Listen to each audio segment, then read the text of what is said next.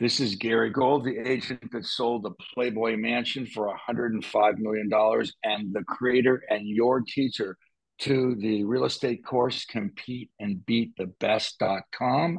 You are listening to the Real Estate Podcast Show.com.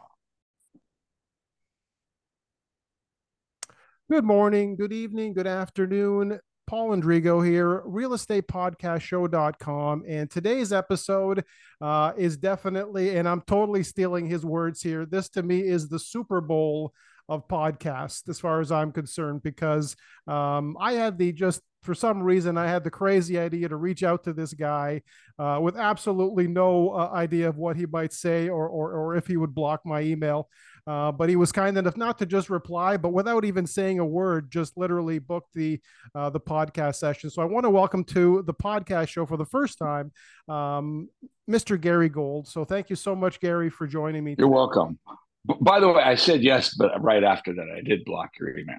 So you're not going to be able to reach me anymore. This is awesome. This will self-destruct after we're done recording. Right. So this is a real estate podcast show, and we're doing this on audio, but we're looking at each other on Zoom. And behind this young man, he's got what looks like some version of a Stratocaster. Then he's got a Les Paul. Yeah. Is that a Stratocaster? That's a copy. That's a Samick. That's my cheap Strat copy that I got when I was 13. And I'm never selling it. Yeah. Yeah. And then he's got a Flying V, like Gene Simmons guitar over there. Yeah. And then he's got something I have not seen before. I think that's for that's for playing. I think that isn't even the guitar. I think that's just playing for playing Rockstar. What's that game where you pretend to play guitar? Actually, and this is the first time I've ever actually. Is that a six string? Nobody talks about my guitars usually, and I don't usually do the video, but this is actually a ukulele, a Hofner mini guitar. It's a travel guitar, so it's actually you can completely play it, and it's the closest thing I could find to the Back to the Future guitar. It's the closest thing I could find to that that when I was looking. And anyways, I saw it, and it's a Canadian-made guitar. So I kind of just those Canadians really, they are like in the forefront of guitars, making guitars. You're not wrong. You're not wrong. It's and I was being sarcastic. But Hofner. Oh, yeah, but yeah, Hofner. I don't know that much. Yeah, but you know what? There's other names. Yeah. For a couple $100, you can add another one to your wall, which could be cool. You know who Samantha Fish is? I do not. She's like the most badass guitar player. She looks like a Hollywood starlet from the 20s. Okay. Like Jane Mansfield. Who does she play with? And she has her own band, and she plays like Eric Gales or Stevie Ray Vaughan. She's ridiculous. But her signature guitar, she plays a lot of things. Yeah. She plays like a $300 cigar box guitar, and she plays slide on it. Yeah. And she is such a what is going on? And she plays with everybody. She's big in the blues scene. So that's amazing. That's amazing. I'm gonna definitely look her up. Samantha? Yeah. Fish. Okay. I just discovered her recently, and I was like, what is going on here? And then almost just in the little corner, it looks like you have a guitar that maybe or a bass guitar. Paul McCartney would have played in the 60s. I don't know what it is. I could be wrong. Oh, no, that's in that corner. That's an acoustic, yeah. Oh, that's just an acoustic. That's just the acoustic for, when the teenagers want me to bust out some old tunes. Okay. All those old tunes from the 90s. But again, Gary, this is amazing. I've got obviously things I want to ask you about, and of course I'm so curious about, of course, your career and some of the amazing things you've done. And I know you've talked about some of them, but I'm hoping that I can do, which is what I've tried to do with this thing, is to try to have a little bit of a unique spin on maybe things that you've talked about, but maybe sort of go into a different direction. And certainly we started that with the music discussion. But of course, again, I know how valuable your time is, and I'm really pumped up about, obviously getting a chance to virtual, whatever this is called. I still don't know there's a name for it, virtual meet, digital I think we meetings. should call it's two guys bullshitting. That's what it It is. It absolutely is. is. For me, this is the whole purpose of any good podcast. It's two people at a pub. And this is my other passion besides guitars and music is rugby. And I'd say if I have any social skills at all, and I'm not saying I do, they were learned after the rugby game, after you basically try to pound somebody into the ground for 2 hours and then make sure that's the person you buy the first beer for. That's the rule. So in real estate, we kind of do that to each other. It is. It's a full contact sport. I Very say that it's a much, full, very much but by same the same injuries. token, Yeah, people we cooperate with each other in most areas. There's some that correct. are a little different, but we have to cooperate with each other. If you are too much of a dick, um, it can bite you in the ass. Where someone is rude or condescending or isn't just cooperative, and then all of a sudden they have an offer on one of your hot listings, it's probably not going to work out very well for them. All Yeah, things being equal. I mean, I think it would be crazy. I mean, to have your personal feelings get involved in something representing your client, yeah, but it certainly is a note when someone is not cool and they might not be good to work with and they might be difficult. That's definitely not a plus when you get to pick who you're going to go with and what buyer you're going to go with and what agent. Because, interesting, when the market's hot, when there's multiple offers, one of the things and you're handicapping who's going to be, what deal is going to close, what deal is going to close. mm, And one of that part of that handicap process is who represents them, mm, because that person representing some people are just amazing at keeping a deal together. I think yeah, one of our big jobs in real estate, and I tell this when I go on listing appointments. I had this one guy, and I said, "You know what you're hiring? You're hiring me to manage you. You're hiring me to make sure that you do what you set out to do today, 4 months from now, when you're in the middle of it. That's what my job is." And I guess you're right. So, so instead of uh, property management, it's people management, so to speak. yeah, and Yeah, it's very expensive. I think it can be very costly to have grudges in real estate. I have one friend of me, but we actually are like a joke about it. I mean, there's one guy I just think yeah, is just a piece of work. yeah, But we actually last year spoke. We did 2 1-hour sessions in front of a group, yeah, and we literally don't think much of him. But just because I don't like him, and it's just because I have issues with him, doesn't mean he's not a good agent. He is. absolutely, There's just absolutely. no doubt about it. So you totally get the rugby analogy. Not everyone does, and whether you've played or not, what I'm talking about is being passionate, being competitive, and all that stuff that you kind of have to do to feed your family. But at the same time, you've got to have that. That's the collaboration thing, by the way. It's not huge. I mean, I wish it was bigger, but it wasn't huge in real estate. But when I started this thing in 2018 and I started just asking everybody that was interesting that I knew in real estate and music and small businesses, I said, I'd love to share your story. Do you want to come on? It's almost like you did, like just snap of the fingers. Absolutely would love to come on and share the story. So the collaborating thing Yeah, is so yeah. great. Yeah.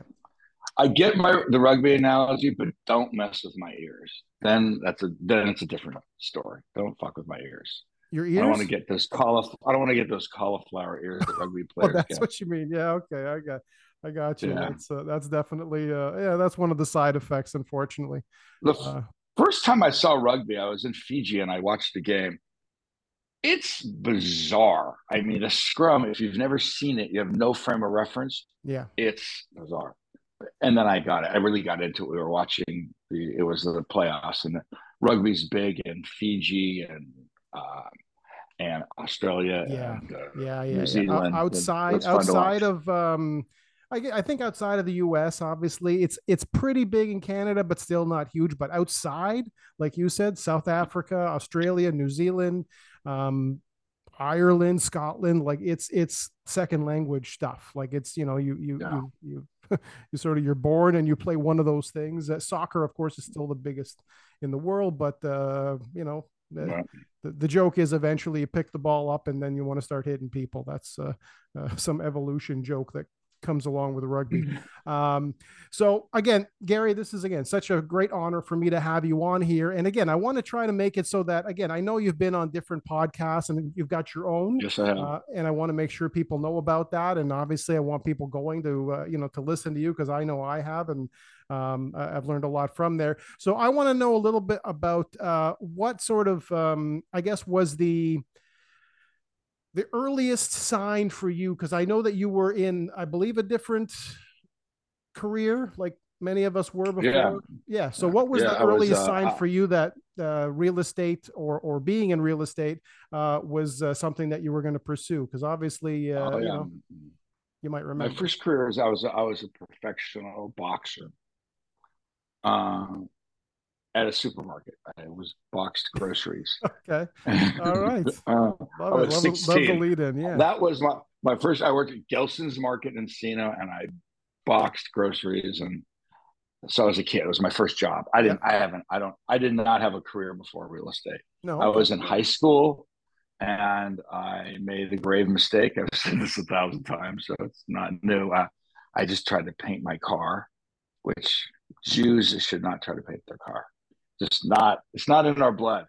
And I destroyed the car. I had to take it to Earl Shive, get it painted for $29.95, sell it for $12, and I had no car. And my brother was in real estate, and he was making a lot of money, Yeah. and he was young. No one was young in real estate back then. Mm-hmm. And he said, "Come work for me, and I'll buy you a car." So that was my entree to real estate. Zero interest whatsoever to get in real estate. And I actually have struggled with wanting to be in real estate for a good part of my career. I've had this love-hate relationship with it. So you I weren't was looking. So speaking on a relationship type of situation, you weren't looking for her. She wasn't looking for you, but you sort of found her, so to speak. when I got in real estate, it was not a cool business. Yeah. It was not like ever. No one grew up wanted to be a real estate agent. Yeah, It just didn't or in exist. sales. Yeah. Yeah. Right. Real estate was for like the cliche was housewives that Mm, were, I guess their kids are grown and or but I'm sure it went beyond that, but all you needed to get in real estate was a license, a business card, and no better options. okay. But I got it at 17. I was just an assistant, got my license shortly thereafter, and that's how I got into it. But I was really good at first I just did marketing. I did marketing for my brother. And I had no background whatsoever. I mean, I came out of high school, not college. I had no marketing background. And I really wanted to be like a comedian or a screenwriter. So basically, my version of being in marketing was just being a smartass.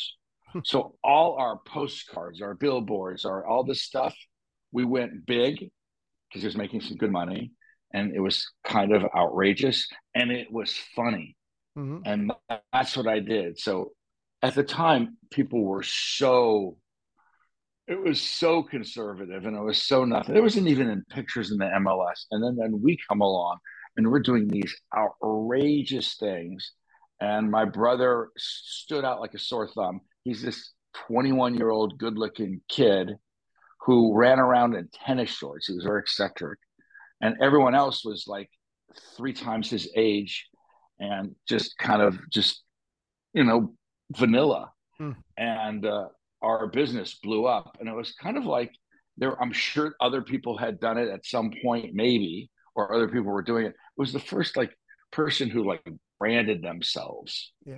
in real estate, like some character. Like there's a lot of people that just have a persona in Mm-hmm. real estate and have a brand and do all kinds of things. And I may have started it. I'm not sure, but I was definitely in the a pioneer in that, not really even knowing that we were doing that. I was just trying to be a smartass.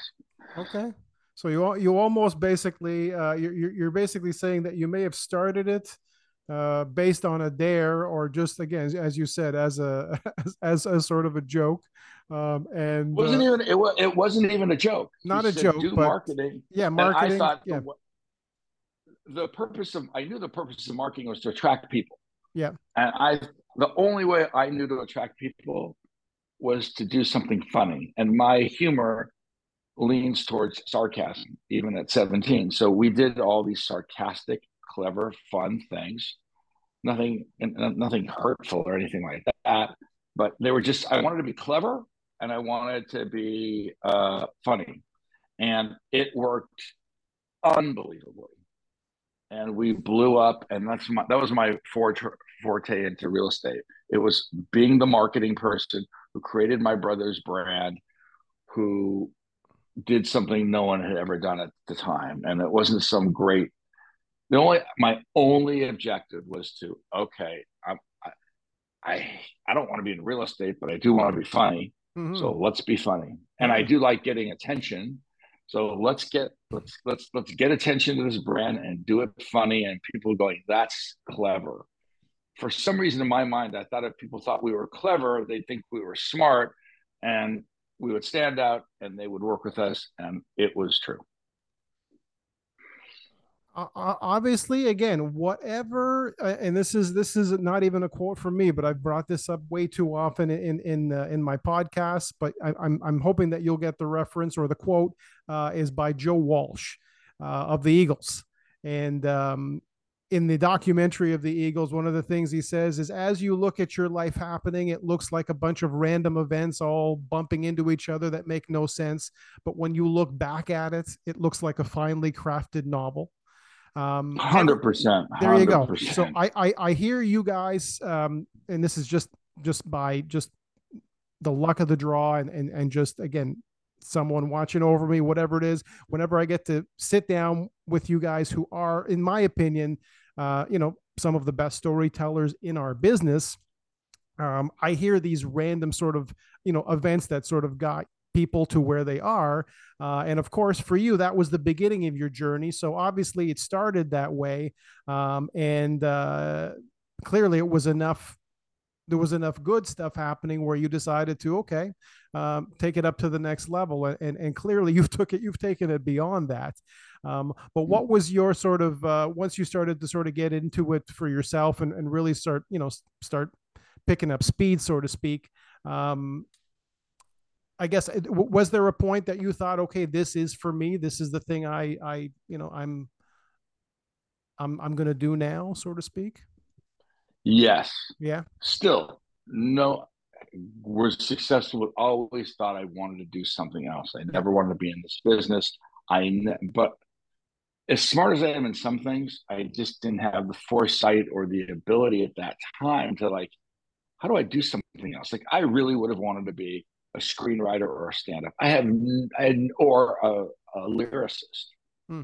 Like, and by the way, if people want to be lyricists, you just can't play that fucking instrument.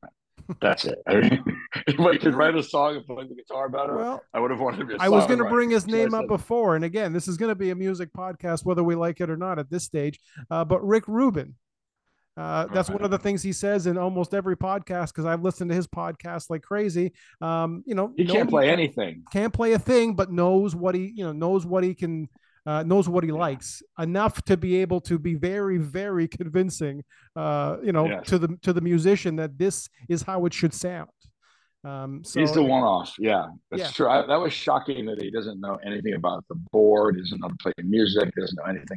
But he probably knows more than he's leading up to. I But would guess it's of course it's a great sound clip. Of course, I'm right. guessing there's got to be something in there that clicked at some point. Maybe he knows three chords. I don't know, but you don't even need to know more than three chords for the most Yeah. part, if you play them right. But yeah, So again, I had really again no interest, and then but I knew at 30 yeah, I owned a company. I mean, my brother went into some other business, and then I bought a company. I had a successful real estate company in my early 20s. okay, and I was doing it, but I still didn't think that was the thing I would be doing. I was just doing it. I also had a very successful drug addiction going on. Okay. Uh, and at 26, that came to a fierce crashing end. And went into rehab, got sober, pulled myself back together, Good for you. became more successful than ever. And when I turned 30, I said, if I'm going to do this, I want to go on the big leagues. If I'm going to do this, if this is going to be my business, I want to go to the highest level. And Jeff Hyland had been literally for 7 years. I did one deal with him earlier, and we'd always refer business back and forth. He was in Beverly Hills. I was in the San Fernando Valley, and he kept on saying, "You got to come to Beverly Hills and work." And at 30, I just gave up my business in the Valley and the company I had, and I went to go work for him. And that's when I said, okay, I'm going. Now, even after that, I've had several times where I just wanted to get out, Mm-hmm. several times, and always trying other things and related to real estate or not. So I love the business now. There's no question about it. And I've been on a love affair with it for about 14 years. Okay. It's really interesting. I did not know that part about the part about your 20s and the fact that you mentioned, again, you're brave enough to mention it here, about dealing with addiction. And this is something that, By the way, yeah, if yeah, I was 30, if I was 37 days sober, I wouldn't be talking about it. But 37 years sober, I don't think yeah, everyone's going to yeah, go. yeah, yeah. I won't work with Gary. He's got a drug problem. I think I'm good. So No, no, no. that's And, why. and no, all I'm saying about the fact that you faced it again way back when you did, and of course went on from there is it something that I actually learned. I was in the fitness and health business for about a decade before real estate, and the thing that I dealt with for the most part is people coming in facing their addictions everywhere, everything from um, food to smoking to stress, all those things. And this is where, for the weirdest, this is the weirdest thing. This is where I met the majority of the top performing realtors and lawyers and business people in the city at that time when I was in my late teens, early 20s. They were all 40s and 50s and literally, what do you call it? Mandated by their doctors to show up. They didn't want to be there. They wanted to be out doing business. They literally were on sort of that last call at the bar type thing. Like you Yeah. got to do something else. So again, Well, I'm giving you kudos for what you did. I quit all those. I lost 100 pounds in the last 25 years. I found 25 of it, but lost 100 pounds after I got sober and I quit smoking. So I am a quitter. But the one thing is, I have a ridiculously addictive personality. And I remember my ex asked me if I ever was diagnosed with. She goes, "Have you ever been diagnosed with Asperger's?" And I said, "No." "Have you ever been diagnosed with Tourette's?" She asked me that. But then I was thinking about it. Like, Oh man. she goes, "Really?" She goes, Yeah. "If you were a kid today, would you be diagnosed with being on the spectrum?" I go, "On the spectrum? Mm, I am the spectrum. mm, Obviously, I'm highly functioning, but I'm very obsessive and I'm very distracted. So I'm like, but it looks like I'm normal because I'm obsessed about a bunch of different things bouncing all over the place. But yeah. I've had to definitely, and I don't know to what degree I didn't diagnose myself, but I really have to have systems in place and I really need to have a plan or I can get too obsessed about something and too obsessed about a distract with a bunch of things. Mm-hmm. But to your earlier point, that this series of unrelated things all of a sudden, when you look back, looks like this just poetic story. Everything that I've done in the past, I remember I started teaching about 15 years ago, speaking at conferences. Yeah. And people would say, "Why do you do that?" Because I spent a lot of time and there didn't seem to be some real outcome. And I remember saying, "I have an agenda. I just don't know what it is." And I just started taking that teaching and speaking, and I created a course, which I just finished the first session yesterday. Amazing, And amazing. it's called Compete and Beat the Best, where I teach agents how to beat people like me. And but what was so poetic is that the reason I'm such a good teacher, and I'm only say that because it's been reinforced to me so many times. Because I don't, if anyone said, "What would you like to do?" Teaching is not even on the list. I Okay. wouldn't even think that that would be my nature. But the combination of being in real estate over 40 years, being sober, um, those two, being so, and then being real estate 40 years, being sober, and also having a failed comedy career. All three of those make for this great speaker and Mm-hmm. this great communicator. I mean, stand up, you take information and you boil it down into as few words as possible. Yeah. And you make it so it's very, you know how to get people's attention. AA is for people, which I don't think there's too many people that are pretty familiar with it, and to one degree or another. It's especially in LA. It's just a hotbed for public speakers. People go there and you learn how to speak to other people with similar interests, Okay. similar people, like-minded people. Yeah. So when I teach, I do approach it like I'm it's instead of one alcoholic talking to another, and that is the foundation of AA and 12-step programs. It's one person with an affliction talking to another. It's one agent talking to another. There's a lot of teachers out there that they are great teachers. I mean, phenomenal, but not that many that are actually active in the business. And that's like what I do. I'm just one agent talking to another, and they know what I'm talking about. I know what they're talking about. It gets very relevant. So it's been a lot of fun teaching this course, and when I'm doing it, I definitely go, oh yeah, now I understand why I went through all those things.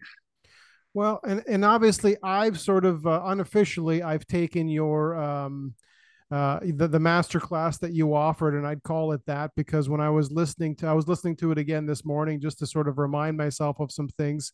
The podcast that you did with Tom Ferry, the sort of the No, top, good one.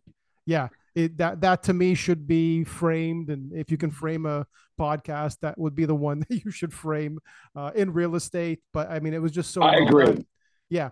So Well, you, Tom's really good, and that actually, after I did that, that was one of the sparks. I went because Tom, who is just such a great speaker, such a great teacher, I've known him for a long time. He's sitting there like he was so blown away how prepared I was hmm, and how specific I was. And yeah, it was just such a great combination. He just was nodding his head the whole time. And it got so many people come up to me and talk to me about about that podcast. yeah. And that probably is the foundation of like, okay, why don't I do this about every facet of what matters in real estate and put that into a course? And that's what Brilliant. I did. Brilliant. That's, and again, obviously, I'm going to make sure everybody at the end of this thing knows how to reach you and how to get into that. But of course, I want to make sure that we cover all the all the bases of the gold experience, so to speak. Yeah. So obviously, you got to the point where you were doing it on your own, and then you joined, as you mentioned, in your 30s. You went to work with Highland. So, Yeah. and at that point, you decided that you were going to go for and again, I refer to this again. Probably I should be, sending you residual checks. The Super Bowl reference that you made to certain sales of Well, Super Bowls. Yeah, I didn't know at the time. I didn't have that reference. I just wanted to be successful. yeah. And in the San Fernando Valley, I was a big deal and I was really successful. I went to Beverly Hills and I didn't know one canyon from the next. Okay. And I remember, and I got a desk. He was really happy to see me. He told me I'd make $1 million, but he didn't give me a private office. And I remember being at dinner, and this is how it all started. Mm-hmm. And it's so on top of Super Bowl rings, I think every agent has an opportunity. They get these opportunities, and if they recognize it, they jump on it, and then they leverage it. It can change the trajectory of their career. I've Yeah. had several, but this was one of them. I go to a restaurant at Palm Restaurant, and I run into a client from the Valley who is in the music business, and he was in promotion. Now he's management, and he's managing an artist. And he introduces me to her and says, "Would you help us find a lease? She needs something for a couple grand a month. Not a big money maker, not even something I really do. But I had nothing else going. And I said, yes, absolutely. The guy's a manager, he's in the business, he's an old client.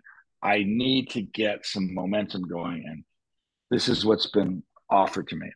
So I pursued this woman as if she wanted to buy something for $10 million. Mm-hmm. And because it took us probably a month or two to get her even out. But by the time she was going to get out, um, she was having some success, and she wanted to buy a house. And I sold her a house for 800 grand. And it was a listing I had that was like from the that I had that was someone I knew from the Valley. Mm-hmm. And I convinced her, why don't we? And it was a Valley house. I said, why don't you let me list this? I'll bring buyers from the West Side. And lo and behold, someone who was from the West Side, I showed it to her. And her name was Connie Selica. She was a Oh, no way. famous Yeah, actress. yeah, I know the She name. was Yeah. like the movie of the week queen. She was married to John Tesh, movie of the week queen. She wasn't married to John at the time. And so I double popped it. I sold Connie.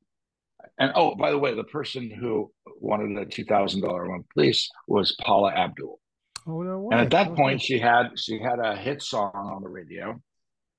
She buys Connie's house. Connie now wants to buy something for like $3 million. And then Paula, in like overnight, became one of the biggest stars in the world. And we became friendly. Um, and so, literally, within like a month or two of moving into this house, and after she remodeled it, she wanted something bigger. And she should. She was, had a lot going on, wanted Mm-hmm. to be in a gated community. So I was taking both Connie and Paula out to see houses. And I had the bright idea of there wasn't a lot of inventory. The market was pretty hot, but there was, excuse me, there was a bunch of new construction going on all over Beverly Hills and Bel Air and the Mm-hmm. Hills. And they were just these developers that would build one or two or three houses, all individual guys.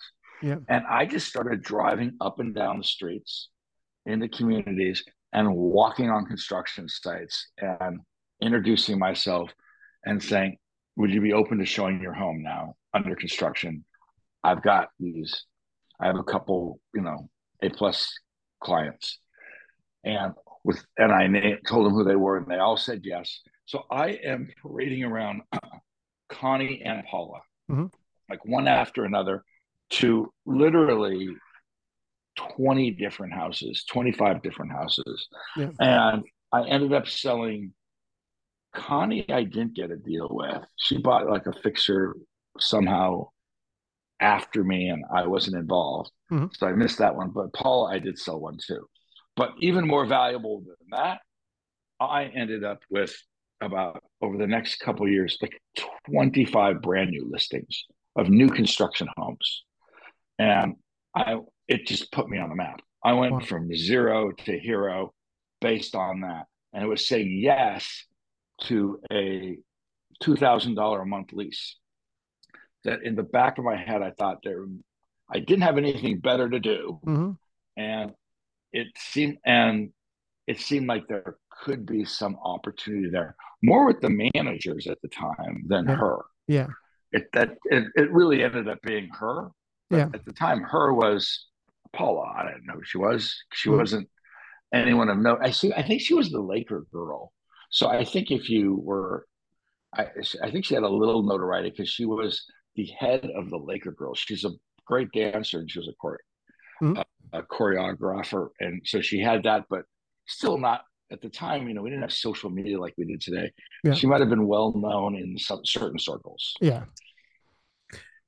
Well, obviously, yeah, that definitely sounds like you took, and this is the thing about I've had these conversations with some of the big shots, I'd call them, in Toronto over the years, and at one point a few years ago, one of them said to me, "What are you still doing? Why are you still dealing with rentals?" And this was probably 5 or 10 years into the business. Why are you still dealing with rentals? I go, I don't really see them as rentals. I see them as relationship building exercises. So no, Yeah, there's not much money there, but actually, in a very appreciative way, there was enough money there to pay for diapers and to cover some bills. It wasn't a lot because in Toronto, anyways, we get a half a month from a rental. So if I was doing that 2,000 a month rental, I would have got 1,000. So at a certain stage in life, that's a still pretty good amount of money, and it paid a few bills, but it built relationships, and that's something that you're yeah, definitely. And I don't know if that's part of you yeah. know I just brought something up for 65K a month. I just yeah, have something. I have like three things leased right now. I look at it as a couple things. It's like going to the batting cage. right, yeah, Rentals, the clip and the tone and the way you handle rentals is way more aggressive than you might handle a sale. yeah, And it gets you really into like bam, bam, bam, bam. This is what you do. You don't screw around as much. So it's really good for just keeping the keeping it lubricated. It's really good for relationships. Those people often do want to, at some point, sell their home. Um, in my case, some of these things do pay really well. I have yeah, one home yeah. I've been leasing for 30 to 40 grand a month for now 6 years. Okay, And it doesn't suck. I mean, it's actually kind of a fun commission to get. I can imagine. I can imagine that would be The great. other thing it provides is exposure. You have a property on the market with photography, and it's exposure. And so to all those things, I do it. It is some people don't like it and think it's a Mhm. waste, and okay, and it might be for some people. I think it's part of the just being of service. I think it works. Well, obviously, yeah, it sort of is that sort of that random series of events that got you from where you were, from the bad car paint job to starting in real estate to where you are now. And of course, in between, you had this little tiny sale that you talk about sometimes, but involving the Playboy Mansion, this sort of small sale on your Oh, well, I on your can work. radar. Yeah, It's not my biggest. It's not my biggest, but it is I'm not mildly. saying in your case, I'm not even questioning that, but the fact is, it's of course sort of a big It's deal. it is. It's Well, at the more than time, a and big it deal. still Yeah, was. Yeah, because it was the first house to sell in LA for over 100 million. I'm like the Roger crazy. Bannister of luxury real estate. I That's broke that 4 minute mile of real estate, that's and going in the podcast quotes. Roger Bannister of real estate. Yeah, love it. and that's when I came up with the term Super Bowl ring. Yeah, yeah, It's true. It's just at that point that is something, if you leverage, yeah. can change the trajectory of your career. I did leverage it. There was someone who sold a home for a couple years back. A few of them. Someone who sold something for 70, which at the time was the most expensive home ever in Beverly Hills. Mhm. Another person that sold a home for close to 90. Years before that was the biggest sale in LA. Mhm. Up to that point, I don't remember either of their names. Yeah, They did not leverage it. So no, yes, I did that. But interestingly enough, as I said, I've had a love affair, and my trajectory has not been pretty. It just hasn't been this straight shot up. Um, in 2009, I found myself just couldn't get a listing if my life depended on it. I took a detour and got into developments because that seemed really sexier. And I acquired all over Vegas and Fiji, everywhere, these massive developments that probably added up to maybe $500 million, Oh, $1 billion. It was a lot of listings, wow. Okay. all all on the come. I had a couple that actually there's some we sold that had 105 units that we did, and another one for 30 that we did, another one that's 16 we did.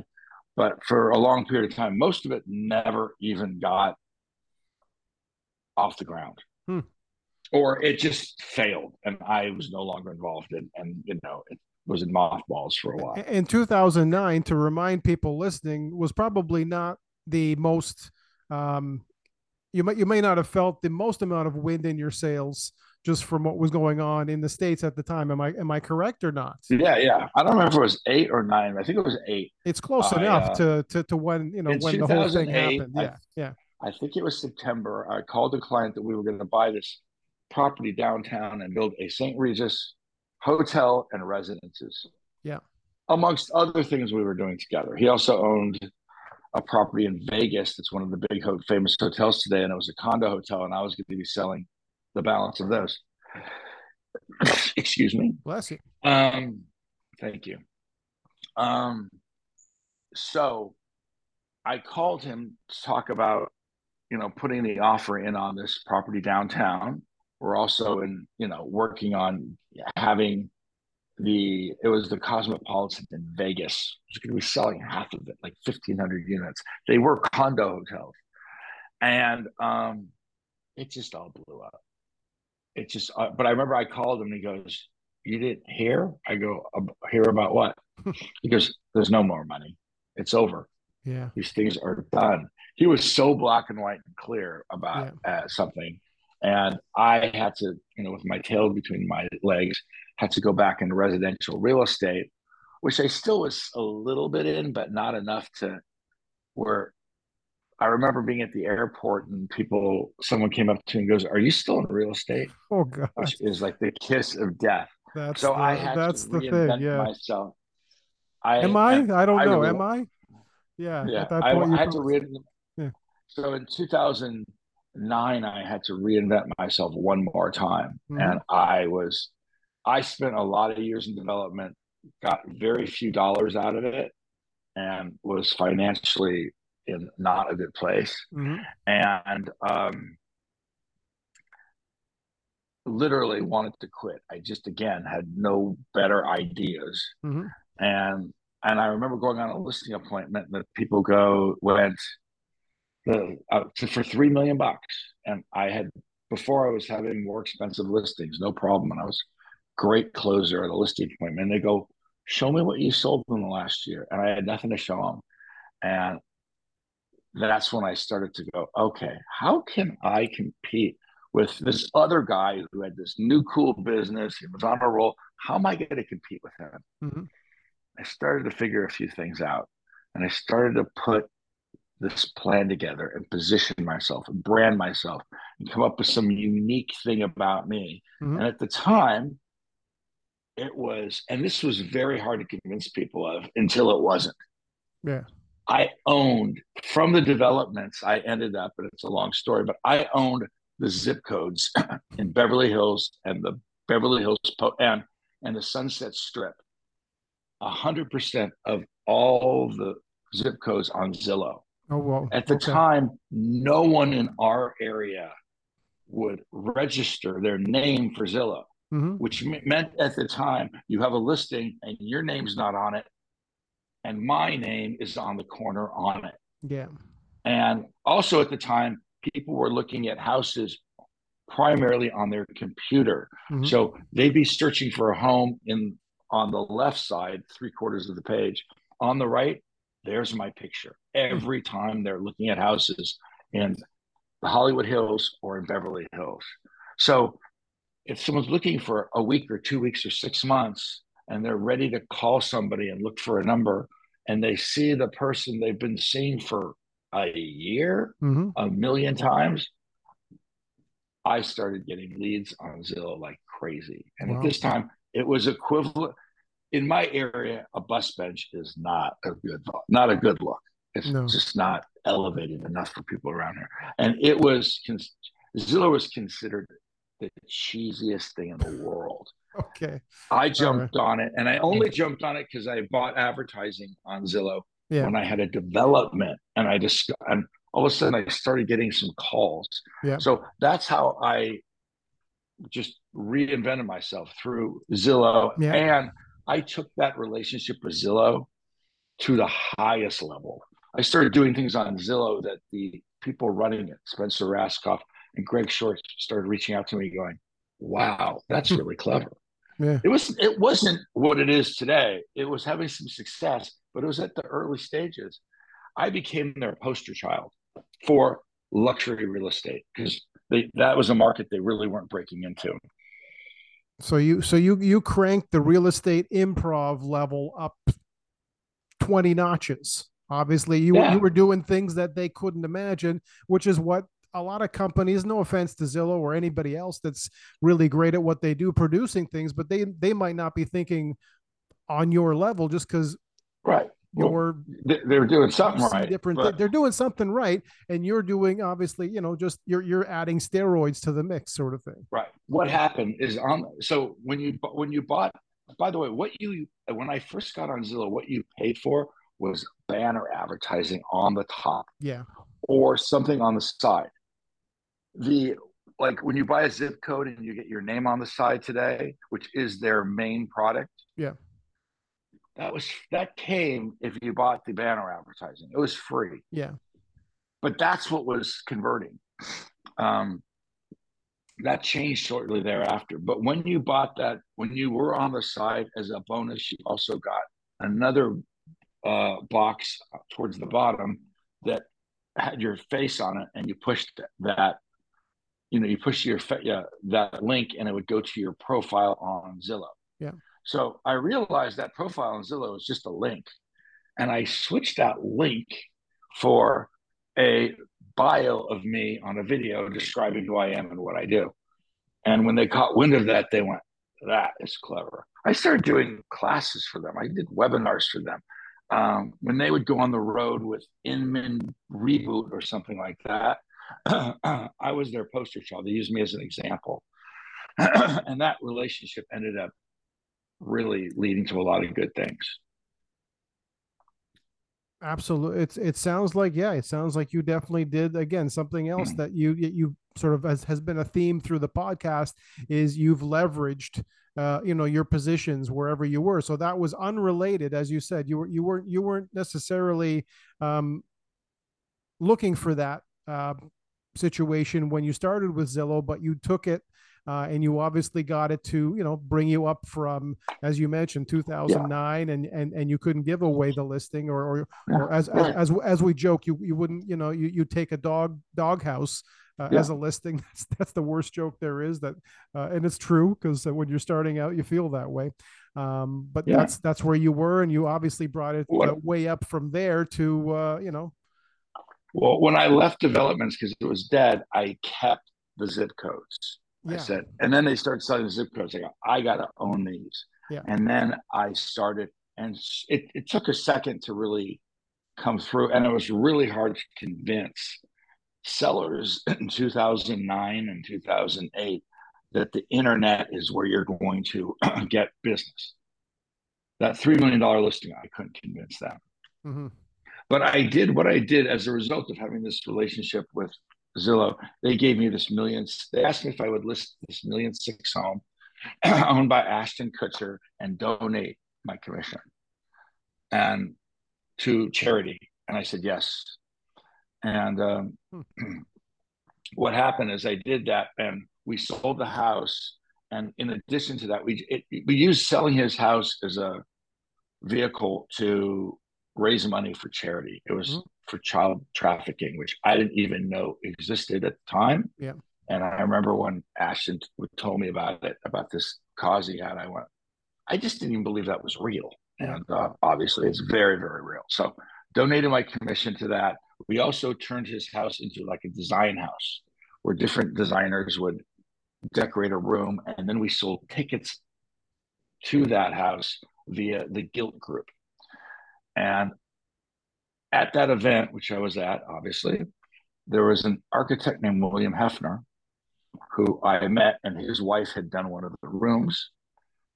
We struck up a conversation. I had someone I thought would work really well with them, and I referred him to a big job. At the time, it was a big job for him. He's one of the biggest architects in the city. It wasn't any big deal uh, today, but Mm-hmm. back then it was like $1 million. And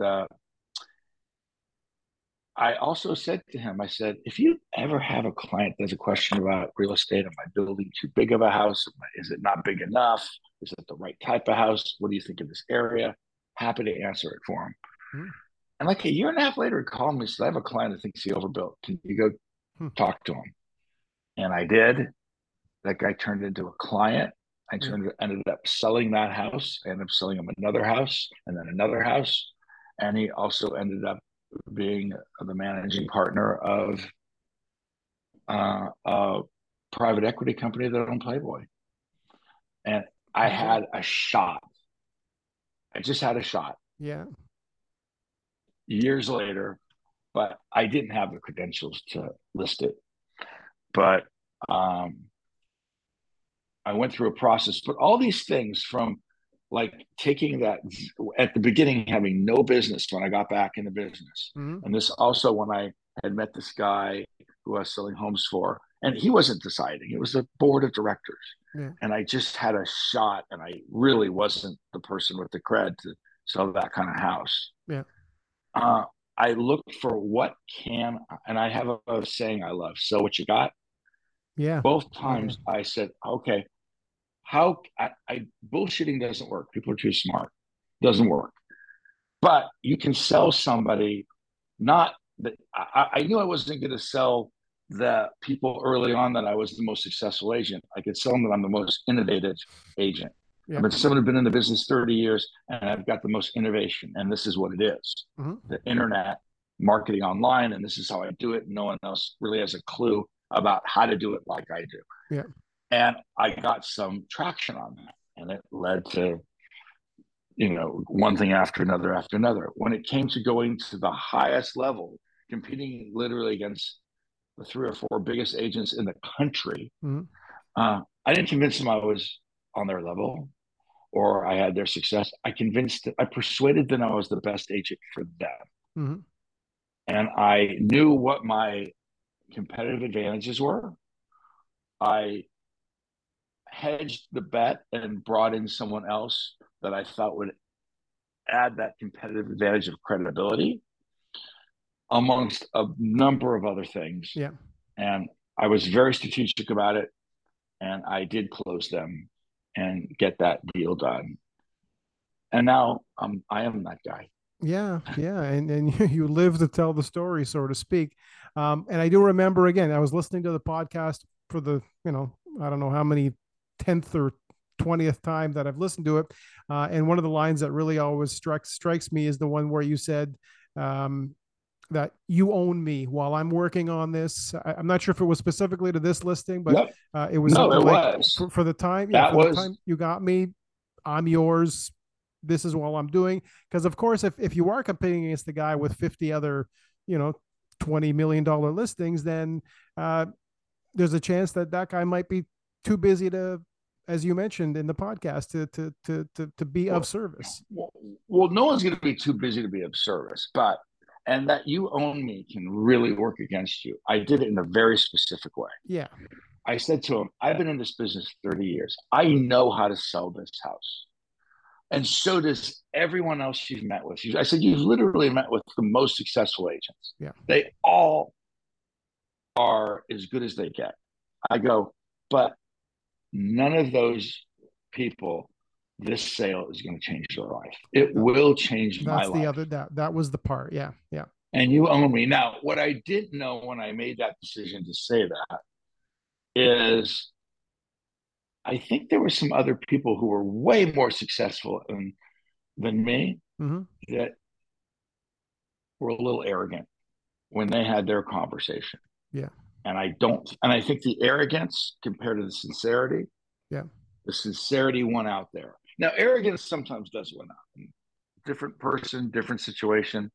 I may never even had a shot, and maybe they love the guy with the major bravado and cockiness, and Yeah. it, you know, Yeah. in this particular case, and I did think that it was the case, that being sincere, I couldn't be.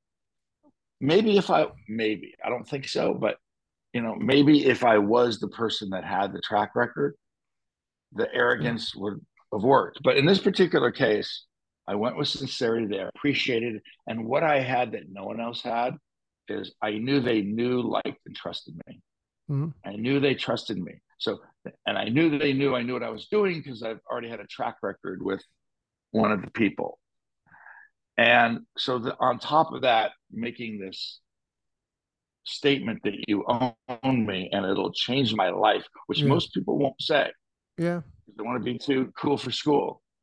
You add all those things. I trust this guy. He's saying this. That's true. Yeah. I he's the person we should put the bet on. Yeah, And no, the that's what humility happened. definitely comes through in that statement, as you mentioned, the two things together. So that's one of the things that again sort of struck me when I listened to it as well. Yeah. My best skill is false humility, almost as good as my false sincerity. That's a As joke, my friend. I know, I'm completely with you on your humor. It's definitely it's important. Of course, again, these things, um, Oh. these podcasts have to be 90% entertainment. I love it when there's some fun facts, but I'm I glad that you're I also keeping it fun. I've been told that I have a lot of humility. I'm humble. Probably has something to do with when you got sober, that was so not cool, and it took me to such a low place. Mm-hmm. You don't forget it. I'm like a rescue, basically. Yeah, I have a rescued pooch. There's a certain thing about rescues that are so great, and that's basically what I am. good. I'm like this rescue that, wow, he's a great dog. So, because you mentioned it, and obviously I wasn't going to pull the Playboy Mansion sales story out unless you were okay with it. Obviously, Are again, you you mentioned kidding? I can work it into any you can. conversation. And again, I was hoping you would, and I really appreciate that you would, because even my wife was asking me, obviously find out this and find out that, and obviously, I goes, listen, I don't know if this is what he wants to talk about on this particular day. It might not be on the on the story, but I know that again you're definitely, again, you're such a great storyteller, that story, I think it gets better actually the more you tell it. I think I've even heard a few things that came out this time that maybe I haven't heard before, so maybe the story does get better, like stories do, over I'm time, working on it. or at the bar, how the story from one side of the bar to the other side, it gets way better by the Exactly. end. So it definitely seems to get better. So my big question was going to be, and this is the only thing I was going to add in, if I was going to add anything at all, is you mentioned it being a life-changing moment for you. So what did you do, if anything, to celebrate that life-changing moment? Was there anything that you had planned, or anything that you did special, anything like that that you can share? It couldn't have been more perfect. And I really, by the way, I frown upon celebrating too much. You I want hear to take it that. to victory lap. Yeah, I hear But that. Yeah. there's a guy named Andrew Huberman, who's a neuroscientist, one of the biggest podcasters out there right now. Yeah, Very Andrew smart. Huberman. Yeah, yeah, yeah. Yeah. And Andrew talks about if you condition yourself to kind of to get a dopamine rush Mm-hmm. over wins Mm-hmm. opposed to the process, Yeah. it's it's a it's a recipe for depression. Yeah. It's That's a very big. true. Yeah. I go explain to me why. So if you have to have this, especially in real estate, if you need to go through this long, arduous process of getting something done to Mm-hmm. celebrate, and that's when you get dopamine. And Yeah. he says dopamine is the most valuable currency in the world. Yeah. When you make a sale, you're facing this, just going through this belaboring thing that doesn't give you any pleasure. Mm-hmm. If you switch that around and condition yourself to get a charge out of the The process, process. Yeah. Well said. Yeah. then You sell a house, the next thing you want to do is do it again, which Yeah. is the process. The If the process. next Yeah. thing you want to do after you sell a home is be where you are right now, it's a long way to get there. And you could actually dread the normal day thing before you have that next big win, which that big victory in your chemical brain. So, but to your point, I sell the house. I think it was, I don't remember the day, but let's just call it Tuesday. Mm-hmm. House closes on a Tuesday. That night, just by coincidence, I'm flying to Las Vegas to go to a real estate conference. Yeah. It was Tom Ferry. It was Yeah. Tom Ferry. And I am flying to a real estate conference with 5,000 real estate agents. I just closed that deal. It Mm-hmm. was, regardless, not just for real estate agents, it was just big news. Big. So Yeah. imagine walking into Absolutely. a Yeah. room with 5,000 real estate agents and you just sold the Playboy Mansion. It's like you're you're LeBron and you just won the NBA championships and then you go out to dinner Yeah. or you go Yeah. that you walk down the thing and you just had made this accomplishment. So it was, to say the least, it was a huge charge. And I remember Tom called me out about selling it in front of all these people. Okay. And and then he says to me after this, he goes, no, on in front of 5,000 people. Yeah. He says, so what's next? What are you going to do for an encore? How are you going to top it? Mm-hmm. And I say in front of everybody, I go, how can you top the biggest sale in the United States, the biggest sale ever to sell in LA? I go, I don't know. Mm-hmm. Maybe I want to sell a lot more small ones. And he goes, I think he had kind of pushed me. He goes, really? Don't you have a, what's your next move? Yeah. And I said, and I just said, I have no idea, but I want to sell something more expensive. I Yeah. don't even know if it's possible, but I Yeah. want to make it possible. Yeah. And within a couple of years, I sold something for 150 million. Okay.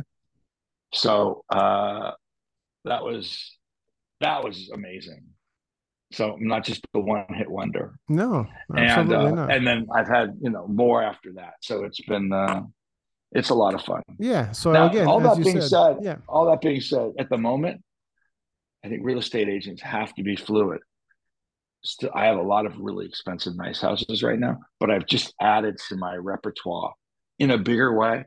I want the 1.5, the 2.5, the 3.5, the 4. I want the smaller deals Mm-hmm. that are always selling at a faster clip. Yeah. Keeps me. I mean, the cash flow, the momentum, waiting for these single deals to happen. Uh, in this market, it's just I don't. I mean, I always think I like to diversify. It's not that great of a thing to just be hitting these grand slams. Yeah. I Yeah. like it. I like the momentum. Even when you're selling these other things and you have a lot of product, you're talking to more agents, you're talking to more principals. They're not, someone who buys $1.5 million, $2 million apartment on Wilshire could be buying it for their mother, and oh, you're Gary Gold, and they're gonna, or that person's selling their $20 million house in Holmby. So I really like to have, I like selling real estate. I like working with people, and I like to be diversified, especially at the moment, Mm-hmm. because those other things are selling a lot quicker. Yeah.